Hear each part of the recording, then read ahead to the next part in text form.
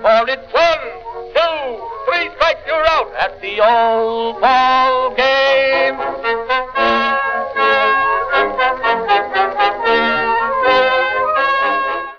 Welcome back to Short Hops and Tall Tales, a Pitcher List podcast highlighting the weird, funny, and bizarre elements of baseball that make America's pastime special. I'm Noah Scott, and I am thrilled because I realize I never say my name when we do this. This is like a recent thing that I've. Well, you're like the person that goes without saying. Like everyone knows who Noah is. You know who knows who Noah is Mookie Betts, apparently. Oh, we got to talk about that too. Yeah, Don't you worry. We'll talk about it at the end. But I am thrilled to reintroduce my. What is this word you put here? Lugubrious? Lugubrious. Absolutely. Lugubrious. Co-host Brandon Riddle to the show. What does that mean? So yeah, it means sad, which makes sense. So I'm in. Sure. Hey, folks, that's me. But so this isn't a sad episode because it's actually kind of a oddly happy episode. It's a special episode. It marks the 1 full year since your favorite podcast, Short Hops and Tall Tales, has been launched on the Pitcher List Podcast Network. So this is our 1 year anniversary. So I think we deserve like a pat on the back for that one. I'll splice in some audience clapping right here. That's all I ask is splicing in everywhere I go. Applause. Yeah. Yeah, time has really flown by. I can't believe we've been doing this for a year. We've got our 35th episode. Yeah, I guess this is about season 2 then. This is when we hit our sophomore slump and we become a lugubrious podcast and we try to break out of it. Okay. We'll try and get better as we go. Brandon, do you have a favorite story from our first year of Short Hops and Tall Tales? So Noah asked me this literally 45 seconds ago before the podcast began. What do I do? I don't know. And then immediately I knew it was the Macho Man Randy Savage episode. Oh yeah. Hands down with the terrible impersonations and also, honestly, a lot I didn't know of Macho Man in baseball. That was probably my favorite episode. What about you? And for those of you that are have not heard that episode, that is Short Hops number 11, is Macho Man Randy Savage. My favorite episode that we've done, or my favorite story rather that we've done, is I think it's got to be Baseball on Ice, which I think was one of our very, very first ones. 1879. I can't remember the two teams involved, but yes, it is a magical moment. Yeah, you wrote an article about it that's really good. But that was the third episode that we released, but that was actually our demo episode that we really? Was the first one we ever produced with Trevor. So we started high and then crashed after that. It's been very lugubrious today. Brandon. See? Yeah. But no, I'm really proud of all the really fun stuff we've been able to dig up in the first year. Really, Boots Poppenberger comes to mind. Yep. Boots. Other players. Sure. Others TBD to be named later. They're there. They exist. Blanking right now. Yeah. Anyway, go check them out if you haven't done so yet. We've got a lot of fun, packed episodes there. Before we moved into a packed episode tonight, though, we do have a very special announcement. Pitcher List 7 is out, which is super, super exciting. That is the 7th iteration of Pitcher List, the fantasy baseball website, featuring a really sleek homepage. Brandon, have you checked it out yet? I have. So I have my home fantasy league, and every year I've used fantasy Pitcher List rather. I've won the league, and this year really just steps it up. The information there, the details you get into is incredible. So everyone go look at it. Except people in my fantasy league, don't use it because I want to win. Yeah. I mean the player pages I was looking at a little bit earlier, and they look really, really cool. Nice and sleek, yeah. A bunch of other stuff in there. We've got a whole podcast section now where our shows are listed. So please go check that out. It's a very, very exciting time to be a Pitcher List subscriber, or just somebody who frequents that part of the internet, I suppose. Sure. But Brandon, what are we talking about here today on Short Hops and Tall Tales? Oh, so today is, of course, another great episode. And a year from now, we may look back at it and think, you know what? This episode is our favorite episode. There we go. Because leading off, of course, we have Pickoff Trivia, but we have one of my favorite players of all time, Roy Oswalt, A Pitcher Out of Time, which is a wonderful title. Well done there. Thank you. So we're going to talk about Roy Oswalt there. Then we dive into the pickle jar, which of course is fabulous. And then we have something titled The Day the Spitter Died. We'll see what that's all about. I'm excited because, just funny enough, I was just researching. Well, I don't want to step on your toes at all. I was just researching when the spitter and the emery ball got phased out of baseball, like literally last night. So, yeah, and I just thought about it this morning, and then I guess we'll get into it in a moment. But literally, so we're recording this on February 8th. The spitball was banned on February 10th of a certain year. Yeah, so it just kind of lined up that way. It's kind of fun. Very cool. But before we get into it, again, Pickoff Trivia. Oh boy. And so the way we decide Pickoff Trivia is basically who writes it down first. And today happened to be me. So I will ask you, Noah, what franchise has the most all-time wins? And I do have a hint if you would like as well. I don't think I need a hint as much as it pains me to admit. I'm finally entering one of these Pickoff Trivias. I feel like between the two of us, we have to go back and like start tallying up who's doing better in the trivia rounds. I feel like I think a really interesting stats track. I may have two that I've actually gotten. No way. I feel like you blow me out of the water usually because most of the time I feel like I just my mind goes blank. Well, you're going to get this one, apparently. Who we got? Unfortunately, I think I know the answer to this one, and that is simply because it's thrown at me a lot by my friends. And so the question is, right, which franchise has the most all-time wins? Mm-hmm. I'm going to go with the New York/San Francisco Giants. Bingo. That's the one. Over. How many of them are in the postseason? I'm just kidding. Is that better or worse? But they have 11,301 wins. They are ahead of the second place New York/Los Angeles Dodgers. Really? Yeah. I would have thought the Yankees would have definitely been. No, man. The Yankees are in 8th place all time. They're behind. Oh, legitimately, guys, get ready for this. They're behind the Pirates.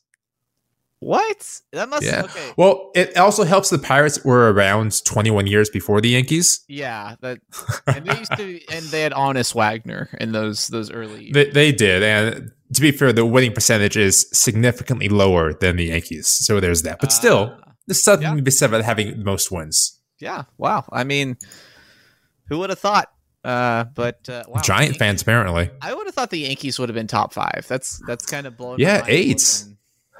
8, man. Let me see. I mean, they definitely have, I hate to say it, the best winning percentage of all time. But let's not talk about that. This isn't a Yankee podcast, folks. This is a baseball podcast. Well, we appreciate what is good in the sport. And then if there's a Venn diagram, the Yankees are outside of that. So Roy Oswalt, speaking of, I just went hard on that, I know. So chaotic, and we're like not even 10 minutes into it. Roy Oswalt. Speaking of things that are good, Roy Oswalt, one of my favorite pitchers of all time, and I'm jealous that Noah gets to talk about it, so take it away. You could talk about him too. It's a back and forth. I'll jump in there, don't you worry. But yeah, so Roy Oswalt, so most of the time, the stories we tell on Short Hops and Tall Tales are about players or events from the early days of baseball. And we especially enjoy the ones that occur at the turn of the 20th century, right? When we're talking about guys like Boots Poffenberger. And Macho Man Randy Savage. Yeah. 1914. Who could forget? Okay. But this is one that, for all intents and purposes, should have occurred in that time span. Yet it actually takes place as late as 2013. So enter Roy Oswalt, born August 29th in 1977 in Weir, Mississippi, a very small town with a population that's like about 500. So Roy grew up. His father was a lumberer.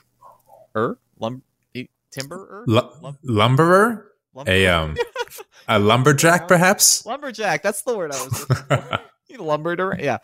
And his mom, Jean, was a very serious baseball fan. So Roy, from his father's side of the family, also worked on his grandfather's farm.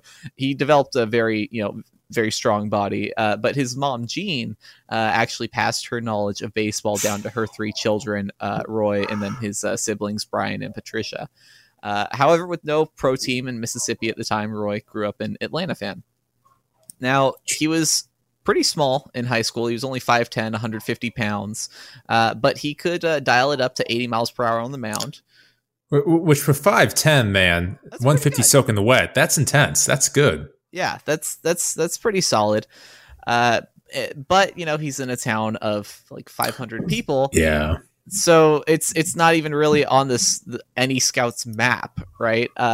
For context, there were only 32 kids in his senior class. Oh my goodness. Which is wild. However, his high school football team I think it was his senior year, did win the state championship. So there's that.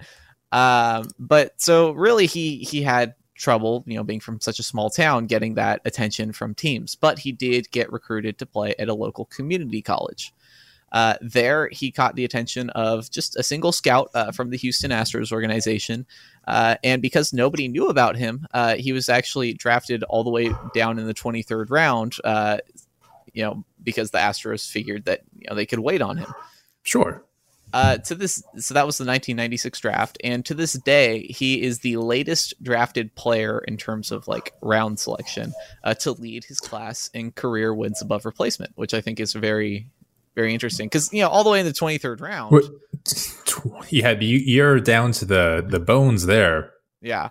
Which so off the top of your head, besides Roy Oswalt, who's the latest drafted player that had an impact on the game?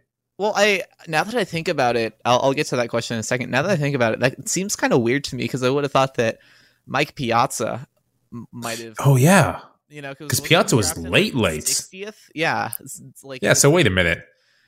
But then again, Piazza might have just had another Hall of Fame talent in his draft class that year. I don't know. We can figure that out. But sorry, what was your question? So you basically answered it. The latest drafted player that have an impact on the league, on the team, and yeah, Mike Piazza is a perfect answer. It's all we need. Okay. Yeah. So he was actually known for when he was growing up because pitchers a lot of the times, especially when they come from the stretch, they line up their drive leg, right, their back leg parallel to the rubber. Roy saw this and he was like, that doesn't really make much sense because I'm trying to push off and really like spring at the batter. So he ended up going, keeping his feet perpendicular to the rubber, kind of like a track athlete would line up in the blocks. And so he ended up having these kind of like odd mechanics. And, the Astros, once he gets to the minors, they start to tinker with him a little bit. Now he does get off to a really hot start in minor league baseball. I think he went 7-1 or something ridiculous. Hey, yeah. But he's on fire, right? Well, then with these new mechanics, his shoulder starts to hurt. And it very rapidly becomes an almost unmanageable situation. They tried to address it, nothing's really working, and Roy's now just taking a ton of painkillers just to suit up and pitch. So then he goes home in the summer of 1999. And enter one of my favorite baseball stories of all time. Take it away. Yeah, and this is exactly why we say, Roy Oswalt feels like a pitcher from 100 years ago. You could put this story into any of those fables or tall tales that we talk about here. Like if Roy Hobbs from The Natural faced off against Roy Oswalt, this would make complete sense. And even the names, baseball is funny that way. Yeah. But we'll let Roy tell it. So this is directly from him recanting the story, and he says, "It was 1999. I'm at Class A ball, Midwest League, and my shoulder felt like it was torn. It hurt so much I couldn't sleep at night. I had to take 6 Advil to go to sleep. It was just killing me. A month after I got home after the playoffs, it was still killing me. There was definitely something torn. There's no way it can hurt this much with just tendonitis. I told my wife, I'm going to have to call the doctor. Then I was outside working my truck, checking the spark plug wires. I grabbed this one spark plug wire and the truck started, and the current just started shooting bolts through me. Now, this made my muscles in my hand tighten up, so I can't let go of this thing. I was holding on to it for what felt like 2 days, but it was probably just a minute. I couldn't let go. Finally, my foot slipped off the bumper, and I got thrown off. When I got up, my arm felt better. I went home and told my wife, "You're never going to believe what just happened." And about a week later, I couldn't feel any pain in there at all, and I haven't since. Now, that's his story, but there's this additional quote that goes with it that is hilarious, and it's from Roy, and he says, "My truck done shocked the fire out of me, and my arm don't hurt no more," which is straight out of Boots Poffenberger's mouth. That's straight Boots Poffenberger, and yeah, that second part definitely has that southern feel to it. But the first story, had he elaborately told it, like I'm hearing like the natural theme song in my head, and this is the moment. This is like the arm of God being thunderbolted into you. Zeus is granting your miracle, and lo and behold, and it's so essentially, he just electrocuted himself, and he fixed whatever was going on in his shoulder, right? and he just stopped feeling. Yeah, that pain, sure. Which is just. There's a lot of ways you can hurt yourself, in doing odd things, but it's not often that you can actually heal yourself. Right? No, that shouldn't have worked, but somehow it did. Yeah, but the doctors told Oswalt that the shock had loosened an impingement in his shoulder. It had knocked some scar tissue loose. Fascinating, right? Like it just it's wild. And so now from here he's like, you know what? I'm done letting people mess with my mechanics. I'm going to do it the way I wanted to. So from there, Roy was back on, the MLB track. He actually won a gold medal for Team USA in the 2000 Olympics in Sydney, Australia. Him and Ben Sheets led that rotation. Yeah. Yeah. And then he went on to debut for the Astros in 2001 at age 23. Had a phenomenal rookie season. He goes 14-3 with a 2.73 ERA, has an adjusted ERA of 1.70. And this is 2001 that we're talking about. This is pure steroid era. And he puts up a 2.7 ERA as a rookie. Yeah, guys are sweating HGH, and he's up here. Up, right? Like I said, he had a 1.70 ERA plus, which, for those of you who aren't super familiar, 100 is average. So if you need a rule of thumb, that's about basically better than the average pitcher that season, which is absurd. And he ends up finishing 5th in Cy Young voting, and 2nd in Rookie of the Year voting. Do you know who's number 1 in Rookie of the Year voting? Rookie of the Year in what year? 2001. 2000. Oh, Ichiro. No, wait. In the AL. Yeah, Ichiro. You're right. Ichiro. Okay. That's the thing. Okay, so at this point, the Astros are in the National League. Right. So in the National League Rookie of the Year in 2001. Oh, I should know this.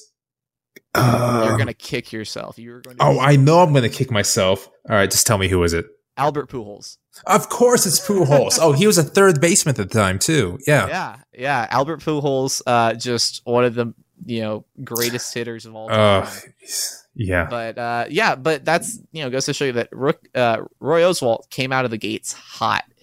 For the next 5 seasons, he finished top 5 in Cy Young voting again. Oh, man. Which is unheard of for such a young pitcher.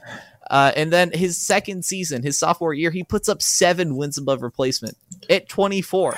And in 2002, this is a year after Bonds went for 70 plus. So this guy, there's a reason why he's one of my favorite pitchers. He could just bring it, and he was fabulous to watch. Yeah, he had a really that was the thing. He really found a lot of his success on the back of his really overpowering fastball, and then he threw this curveball that he initially he was trying to get it to to turn into more of like a spiked curve, something shorter. But just the way it came out of his hand, it was so slow that velocity differential going from the really fast fastball to the more of a loopy curveball, hitters couldn't figure him out, because it's just it's so difficult for the human eye to differentiate between those pitches and make that decision. Yeah, I mean, unless you're Tony Gwynn, you're not going to catch that. Okay, yeah, but Tony Gwynn is on another. As I said, unless unless you're one of the greatest the greatest hitters of all time, you're not going to make it. Yeah. Anyways, that was absurd. I had no idea he put up 7 WAR in his sophomore year. Yes. And then the following season, he actually was a part of. He actually started a combined no hitter against the Yankees. This was 2003, and this is a great story in and of itself. So, great quote from Oswalt here. He says, "I walked out of the bullpen that night, going to start the game, thinking that this may be the night I throw a no hitter." I'll continue, and I'll have opinions after that. Say, that's just such an unhinged thing to say. Just that you have to have that irrational confidence to be a major league pitcher, and he had it, right? Yeah. So anyway, Oswalt comes out of the bullpen, and he's firing bullets, right? He's setting them up and sitting them down until he injures his groin in the second inning, like really badly. And even his catcher was saying, like, this is like another level of Roy Oswalt that I haven't seen, right? He's on another planet. All well and good until he hurts his groin, right? So then they have to go to the bullpen in only his second inning. And this is the Yankees of 2003. They've got Derek Jeter. They've got Alfonso Soriano. Like, they have, they're a loaded lineup coming off of, the three-peat. Jorge Posada, yeah. Yeah, a couple years before. So he hurts his groin, and he's followed up by Pete Monroe, Kirk Saarloos, Brad Lidge, Octavio Dotel, and Billy Wagner, which those are some great names. That's a great bullpen. That 2000s nostalgia, especially the last three. I didn't know Octavio Dotel was on the Astros, but he was on every team, so it makes sense. It's true. And then this is great. So Billy Wagner, one of the greatest closers of all time, he finishes the game off on a play at first base, and he gets the last out, and he looks around with the knowledge that, hey, we just finished off a no-hitter. Sees nobody celebrating. Like, he looks over at his second baseman, Jeff Kent. Nobody cares. Nobody cares. They just no-hit a team. That's an awkward situation because, I mean, to this point, this is 6 pitchers compiled to throw a no-hitter, which I believe was a record until I think the Rays got 7 about 10 years later. So, yeah, I mean, what do you do? Like, this is unfounded territory. Yeah. So Wagner, he gets the last out, and he's looking around. He said, some people had their arms up in the air. Other people were looking around wondering what to do. And then there's Jeff Kent looking at him like he was this is Brad Lidge saying this. He says, Jeff Kent is looking at Billy Wagner like he was crazy because Wagner's celebrating. And Jeff Kent's like, he has no idea what's happening. And so Kent ends up saying, he's like, wow, you guys get really excited about beating these Yankees. And then Billy Wagner goes, you dumbass, we just threw a no-hitter. Which is and you can't celebrate after being called out like that. So, you're right. I'm going to go back to my locker room. Well, Wagner was a little bitter about it because he's like, it was a total buzzkill because he just completely. Oh yeah, I bet nobody has any idea, and it's so funny to me because, how are you in the field this whole time? You're actually in the game every inning, where the pitchers aren't. And you have no idea that you've just thrown a no hitter. Like, you're just standing at second base with just picking it dirt. Right. And especially Jeff Kent, who I think. To be fair, it was Jeff Kent. Yeah. Yeah. But I don't know. I just found that a really hilarious aside when researching Roy. But back to Roy. So he helps lead the Astros to their first World Series appearance in 2005. He had a dominant regular season again, went 20-12, 2.94 ERA over 241.2 innings. And then he helps them into the playoffs, and then he does well in the NLDS. And then the championship series comes around, and they're facing the Cardinals. So Roy gets on the mound, he pitches game 2, and he pitches the deciding game 6. Yes. Sorry. So I was looking ahead, and I haven't read the notes before, but he was talking about it, and then he has a question coming up. So I'll let him get there because I was just racking my brain. I think I got it. Yeah. So Roy just dominates the Cardinals, right? In game 2 and game 6, he actually holds the Cardinals to 1 run and 6 hits in both games, pitching 7 innings both times. And just overpowered the Cardinals lineup that featured prime Albert Pujols, who is just one of the most incredible hitters of all time. Like, now I feel like people kind of disrespect him and joke around because he's just, this big veteran. But If you remember Prime Pujols, you do not forget Prime Pujols. You can't. There's no way. Terrifying. He was a Terrifying. phenomenal talent and is still in a Hall of Fame to this day. You just don't forget how good and what fear this guy struck into pitchers and to other teams. Yeah, people like to kind of joke about him now because he's essentially just a designated hitter, a platoon bat, but like that's like making fun of that. Yeah, that's like making fun of Mays when he's on the Mets. It's not the same. Exactly. Now I figure you know the answer to this question, but I'm going to ask it anyway. So this was 2005. They played this series. Now one player from the series is still active. Who is it? I keep going back and forth. Is it? And I think this might be wrong, but I'm going to say it anyway. Is it Wainwright? Nope. It's not Molina, is it? It is Yadier Molina. It is. It's one of the two. Molina. Okay. Yadier Molina, who has been playing baseball since since 1920. That's fair. Yeah. Yeah, he caught in this series all the way back in 2005, over a decade ago. So Roy. Wait. What was that? Over a decade ago? 2005? You're right. I mean, I guess it's more than that. It's like, what? 2 decades ago? It's not yet 2 decades ago. It's 15 years ago is, I guess, more accurate. 2022 now. I'm not going to. I was accurate. Maybe I wasn't as accurate as I could have been. You're good. Anyway, but so long story short, Roy dominates. He knocks him down in game 2, knocks him down in game 6. Ends up winning the NLCS MVP, and the Astros secure the pennant. But more importantly, I mean, Roy, I'm sure he was thrilled to win the MVP award, but that wasn't what he was most excited to win. Yes. So before the pivotal Game 6 matchup, the Astros owner at the time, Drayton McLane, he visited his star pitcher, in the clubhouse, and he says, "Win the game, and you'll get that all-purpose tractor you've always wanted." Now, this dates back to one of their first interactions between the pitcher and the team owner. And the way McLean tells it is, he says, each year with our players, I ask them what their goals are. And I said, "Roy, what is one of your goals?" And he took a second and he said, "To own a bulldozer." So just to back up there, he said the owner said to Roy before the game, win and you'll get the tractor you wanted. Yes. Okay. Yeah. We're on the same page. So Roy's not really, I mean, obviously, yes, he's a competitor. He's pitching to win the game. But I think that there was a significant part of him that just really, really wanted that. Oh, yeah. 100%. So he goes in and he reminds him of their deal. And to his credit, he honors the deal they made. And so Roy goes 7 innings. They win the game. And the owner keeps his promise. So that following Monday, McLean fulfills his part of the bargain, and he presents Roy Oswalt with a shiny new Caterpillar D6 and XL. Which, as we all know, is top of the line bulldozer equipment right there. The D6 and XL.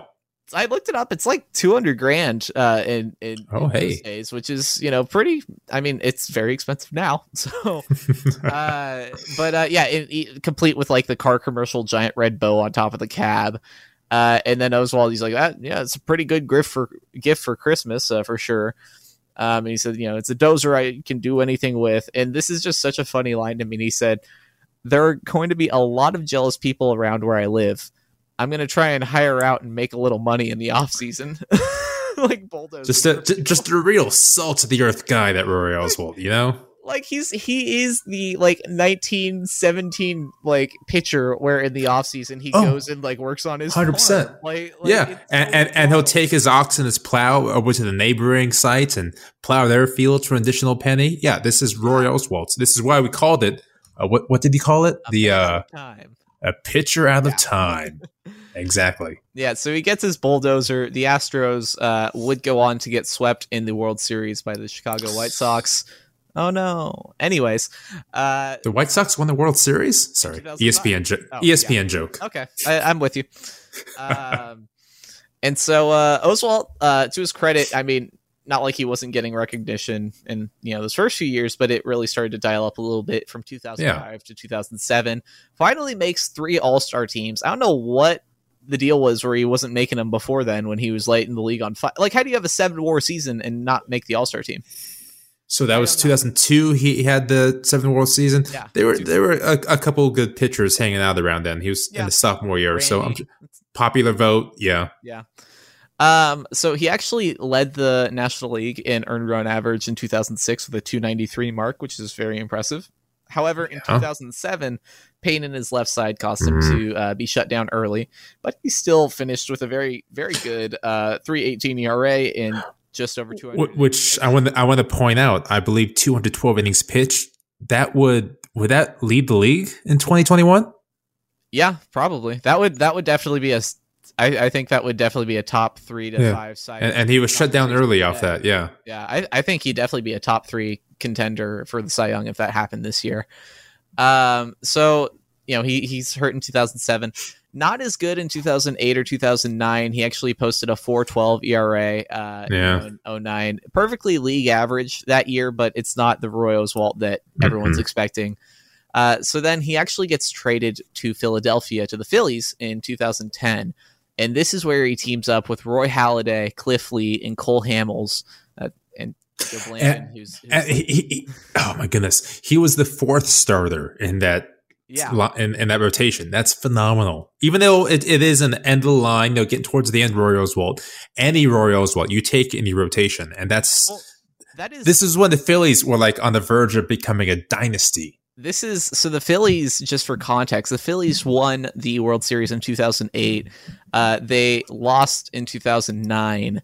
And so 2010, they're like, we need more pitching. So they go out and they have these 4 guys, Halladay, Lee, Hamels, and Oswalt. And then Joe Blanton was the 5th Beatle. The less we can say about him, the better. And that has to be, just in terms of, my lifetime, the most formidable rotation I think I've ever seen. At least like top 3. The weights of the names, hands down, that rotation took it. I'm sure, somebody's listening. There have been others that have performed better, but as far as the weights of the names and the prestige behind them, I remember this happening and thinking, this team is going to be this is phenomenal. I can't believe they didn't get another ring with this rotation. Yeah, that's what I was going to. How many rings did they win after that? Oh no. Yeah. Oh no. Yeah, but so different story. Different story. We'll talk about. I think we could totally do an episode about those Phillies. If nothing else, then I get a chance to talk about my boy Chase. But anyway, Brandon just rolled his eyes into the goal. I still can't see. It's black. Wow, I wish we were back on video for this one. Anyway, Oswalt was actually a monster as soon as he gets to Philadelphia in 2010. Despite a relatively slower start to the year in Houston, he goes 7-1 with the Phillies down the stretch, 1.74 ERA, a 2.34 weighted earned run average, so 134% better than the average pitcher if you want to just go by the sure, yeah. So Philadelphia did not make it back to the World Series that year. And after they made it in 08 and 09, that was the Cardinals' time in 2011, I think. And so then he ends up 2012 and 2013. He's really declining hard. He only pitched a total of 91.1 innings for the Rangers and for the Colorado Rockies before retiring. But at the end of his career, he pitched 13 seasons, had a 163 games against 102 losses, 3.36 ERA, 127 ERA plus, and 1,852 strikeouts. So very impressive career. Brandon mentioned it before the episode. First ballot Hall of Very Good. I think you could make an argument for him to be in the Hall of Fame. I could and I will. Yeah. I wouldn't even really be that against it because I think his peak years were phenomenal. It's Hall of Fame worthy, especially given the era that he was in. Throw Roy in. I love him. Sure.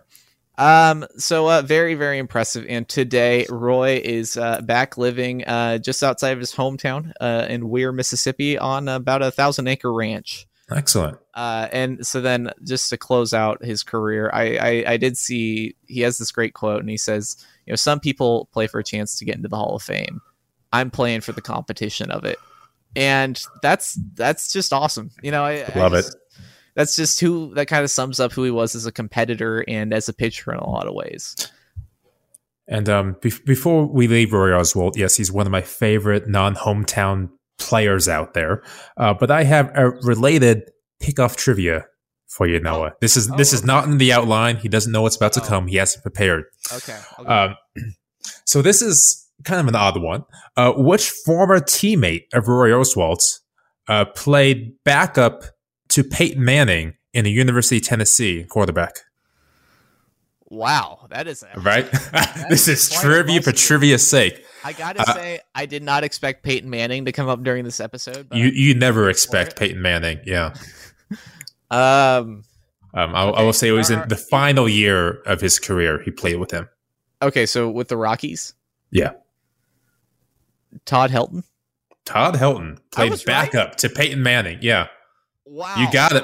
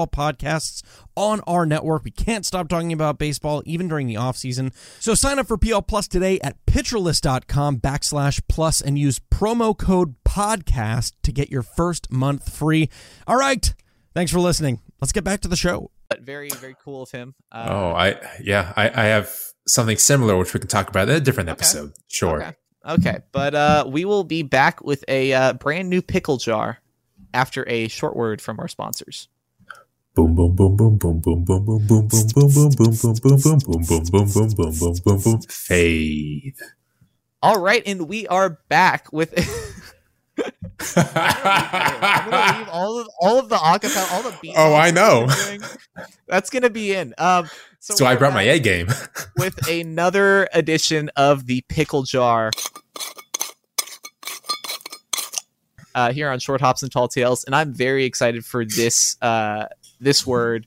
Brandon, what are we talking about here? So this week in the pickle jar, we have probably one of our favorite words in baseball, the eephus.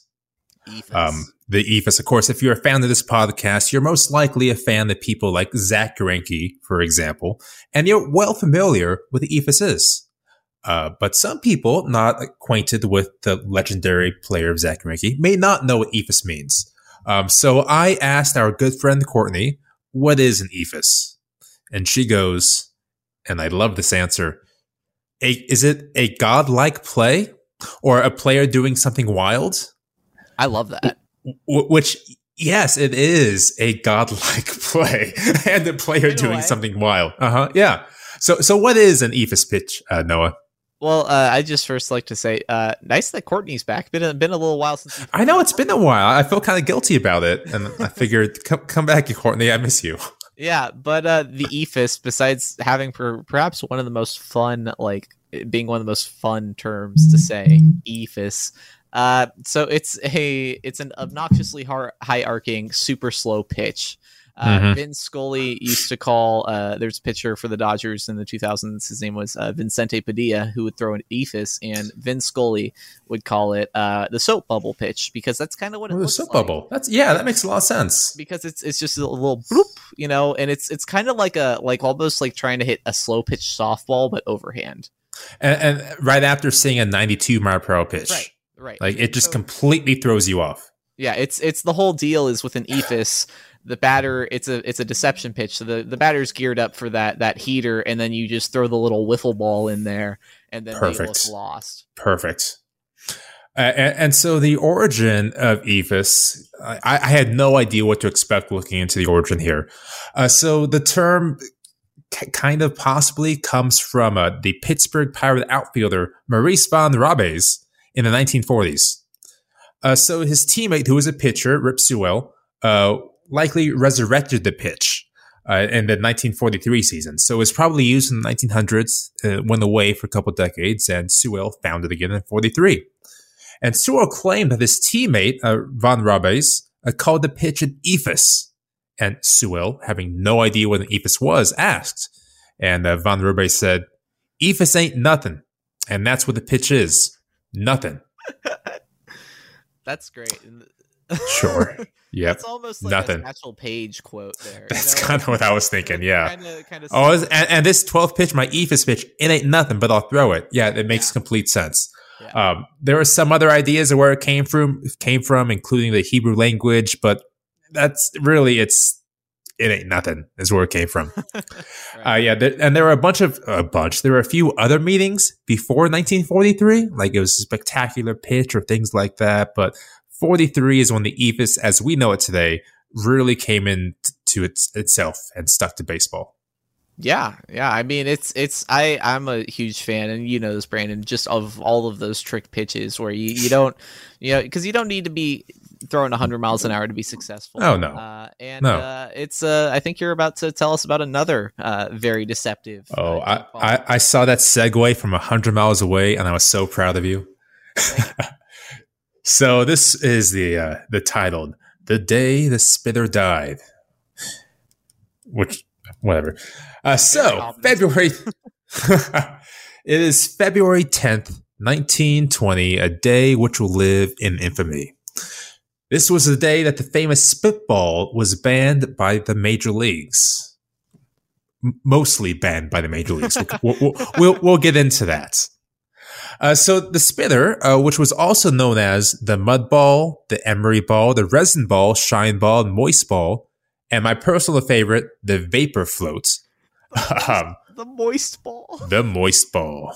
The vapor floats. Vapor float. The resin ball. That's pretty right? Sweet. Vapor float sounds like a 90s like band. You're kind of right. The vapor float. I'm into that. Like them and Eve 6 have a great concert together. Yeah. But in any case, the spitter, it was introduced sometime in the early 1900s, probably 1902. And the pitch was kind of seen as a way to improve pitching across the league and extend the pitcher's career. So it's like the equivalent of the designated hitter. It improves offense and extends their careers. For most pitchers, it was, just one pitch in their arsenal, but a few of them relied on it almost exclusively as they pitched. And we'll get into them in a moment. But to kind of take it back for a moment, if you're one of the unfortunate souls who doesn't know what spitball is, I will explain. And then I will also have Noah give you the sounds that would accompany it. I was so not ready for this, but I got it. All right. So first of all, you take the ball between your index and middle finger and spit. What's that sound like? Perfect. And then at that point, you coat either just part of the ball that your fingers make contact with in saliva, or you apply fresh tobacco-stained saliva liberally around the ball. That's where. What does that sound like? That is. Oh, that's it. The tobacco-stained saliva. I'll do the sound, but that I just fundamentally that's so gross. You're throwing a tobacco ball. Well, you gotta pack it right, so you gotta have something to like slap it. There you go. Oh no! This is already the dip. We're going too far down the rabbit hole. Okay. So anyway, it's mostly saliva, but yes, there's also the possibility of introducing another foreign substance like resin or Vaseline, but that's not as fun as the saliva. Sure. So in any case, the substance between the fingers and the ball, what it actually does physically is decreases the friction at the point of contact. And so what that will do as the pitcher releases it is that it changes the influence of the aerodynamic properties of the ball in a variety of ways, depending on where the spit is at and how much is applied. But the end result is kind of the same. The ball is not going to act the way anybody can anticipate. So a curved ball, you can kind of see the white dot, you know where it's going. You see the slider, you know where it's going. But the spitter, you can read the seams, but you don't know what's going to happen. So like if it's a traditional break, it's going to be sharper. Maybe a new break can appear in the pitch. It's completely random. So it's been called like a knuckleball with the speed of a fastball, which sounds fantastic. I would love to see a 90-mile-per-hour knuckleball. Yeah, that's kind of what it was. And so at this time in the 20s and 10s, there were dozens and dozens of pitchers openly using the spitter to their advantage because it was perfectly legal. And one particular guy had his Cooperstown ticket written in spit. Ed Walsh. Now, I know you may be reading ahead, but do you know what Ed Walsh is famous for? I don't, to be honest with you. All right. So we'll take it. I'm not cheating. Okay, I respect that because I definitely do when you read. Ed Walsh, of the Chicago White Sox, he won 195 games in his career and had a fantastic 146 ERA plus in his entire career. So again, in theory, that means he was 46% better than the average pitcher, which there's some give and take there, but sure. Yeah. He even goes on to finish second in the MVP voting twice. He lost once to Tris Speaker and the other time to Ty Cobb. So this is a fantastic pitcher we're talking about. Yeah. But most importantly, he holds the lowest ERA in Major League Baseball history for his career. Wow. So in his career, 1.82 ERA. That is best all time. It is. And my other fun fact about him is that he holds a career whip, so walks and hits per innings pitched, of exactly to the decimal 1.000, which makes me happy. It's very satisfying. It really is. But yeah, that 1.82, that's amazing for a career that lasted never being broken. 18 years. Yeah. 18 years? He pitched for a long time, man. I think on the active, in the last, let's call it 15 years, I think Mariano Rivera is closest to him. But Walsh was a starter as well. Yeah. So it's a completely different ballgame. And this is a time where these guys were throwing like 300 innings too. Oh, 400 innings. Yeah, it was insane. Yeah. And Walsh said that the spitball, I don't know if I can get along without it. So he knew that was his main and primary pitch, and it was legal, so absolutely throw it. Now my question before we move on is, how did his catcher feel about this? Catchers hated it. Because this must be the most disgusting thing in the world. Like, it's one thing if you're like holding your own spit, which is still gross to me, but the catcher, one, you've got to catch the thing, which is moving just completely unpredictably. But two, then you pick it up and it's wet with another guy's tobacco. Yeah. So remember, was it? What Bob Uecker said to the knuckleball? Remember that quote? Right. Yes. Yeah. So he said the best way to catch a knuckleball is to wait for it to stop rolling and pick it up. So same thing with the spitter, but now you pick it up and it's wet. Like, and you dry it off. Yeah. Yeah. And so not only that, the catchers had a difficult time catching it because it moved and it was wet. But when it was hit, I don't know if this is just conjuncture or what, but according to people like Connie Mack, who was interviewed for a couple times, said, when the ball is hit out in the infield and with a spitter on the mound, more often than not, it's an error because the fielder can't field it cleanly and throw it. I have no idea if that's true or if that's just Connie Mack talking about spitters. It makes sense. I get that. And this is also when influenza's like going around for the first time, right? Like this is you're throwing a biological weapon up there. The 1918, you got to be careful. Yeah. Which, by the way, the 1918 baseball season is something else to look into. That'll be a different episode, which is a lot of fun.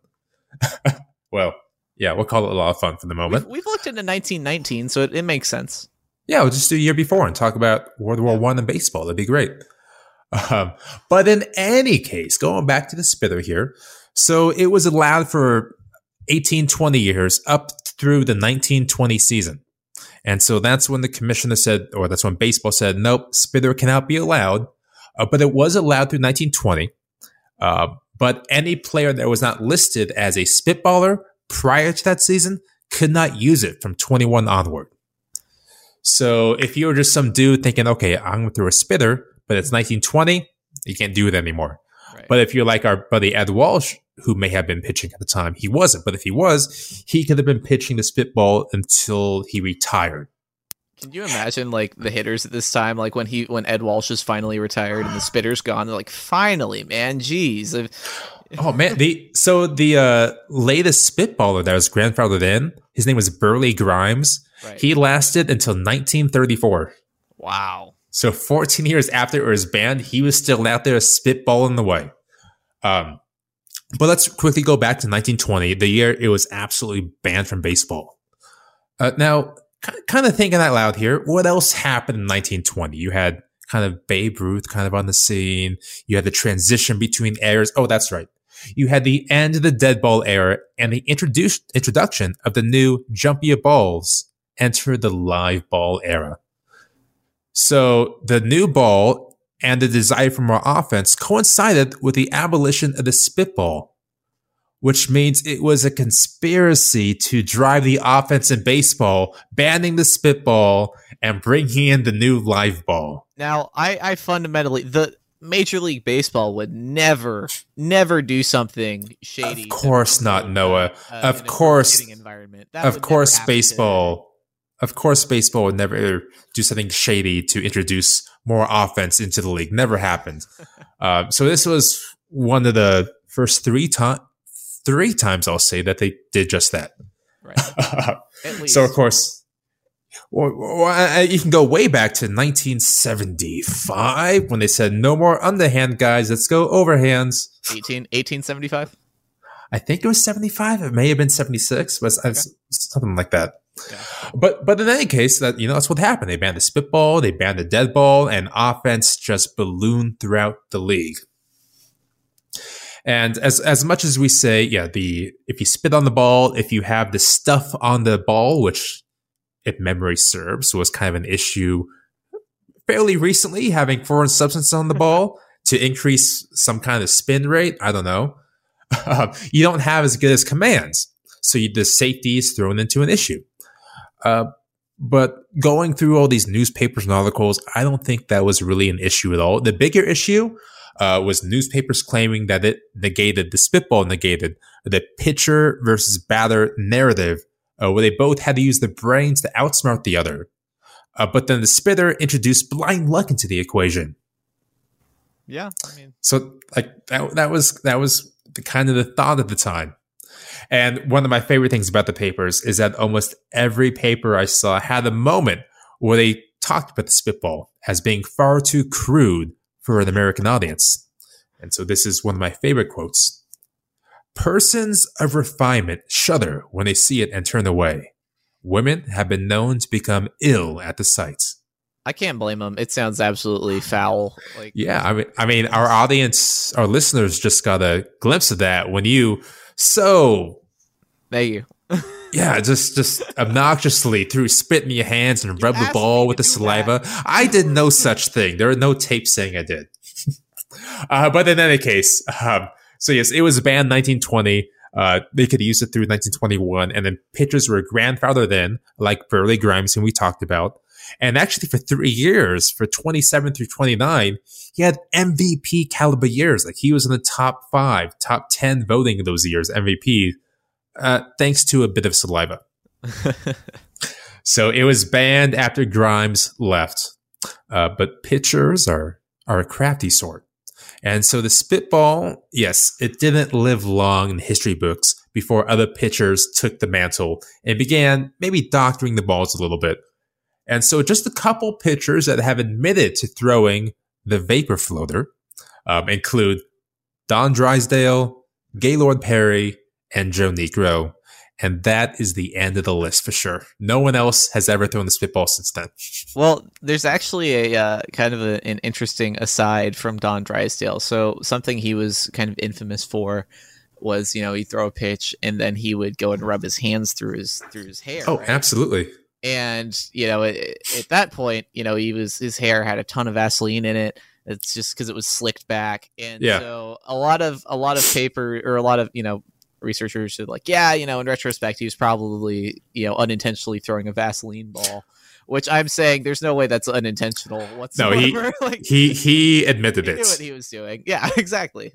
And I think it was Gaylord Perry's autobiography was titled like "Me and the Spitter." Yeah, he got a bit of trouble for that, actually. I think, if I remember correctly. Yeah. But to kind of wrap it all up here, in the 60s, so 4 decades after the spitball was banned, Bob Gibson, Hall of Famer, heat thrower Bob Gibson said, "Rules or no rules, pitchers are going to throw spitters. It's a matter of survival." So the pitch was banned, but pitchers are going to find a way, one way or the other, to try to get an extra little break on the ball. Yeah. I mean, last week we talked about a batter that was trying to use cork in his bat to hit it farther. So of course pitchers are going to do the same thing. Exactly. And to that point too, it's, if you haven't checked out last week's episode, we highly encourage you to, not only because we want you to listen to it, but also because it's our only episode that's up on YouTube with a full visual accompaniment as part of the Pitcherless PitchCon. Yeah, and that, folks, is what we call a big league segue. Oh, thank you. Yeah, but that was I mean, if I could kind of like say so myself, that was a really fun episode. At least this is one of the ones where I didn't really want it to end. I was having so much fun. That tends to happen, I've noticed. Yeah. But anyway, if you liked all of that chaos, please be sure to follow Short Hops and Tall Tales on Twitter at ShortHopsPL. Follow Brandon at BD Riddle. He posts a ton of really interesting newspaper clippings that get me really excited for each episode. It's like a teaser, and it's like every time I'm like, I have no idea what this is. Well, they're just such weird headlines and ads and quotes that occurred in 1906. So I'm gonna take snapshots of those. Please keep doing it. You can also find me on Twitter at Noah Scott 6. Subscribe to us on Apple Podcasts, Spotify, wherever you listen to podcasts. And if you like what you hear, please leave us a review to help us reach new listeners. Sure. Like I said, check out Short Hops 34 on YouTube. It's a whole lot of fun. We've got some good sketches in there, a lot of good diagrams. Literal diagrams and sketches made in crayon. I strongly suggest checking it out. Nick like raffled off that yeah, do we know who won that? What poor soul won? I know somebody won it, but I haven't gotten any info to send it out yet. But if you're listening to this episode, it's coming as soon as I find out where you live. Anyway, also check out Pitcherless 7.0. It launched today. It's really cool. I haven't gotten a whole lot of time to play with it yet, but I will be doing it immediately following this episode. Yeah, or if you're in my fantasy league, don't check it out. Yeah, don't. That goes for my people too. You know who you are. Stay away. But for Brandon Riddle, I'm Noah Scott, and this has been the Short Hops and Tall Tales podcast. See you next time.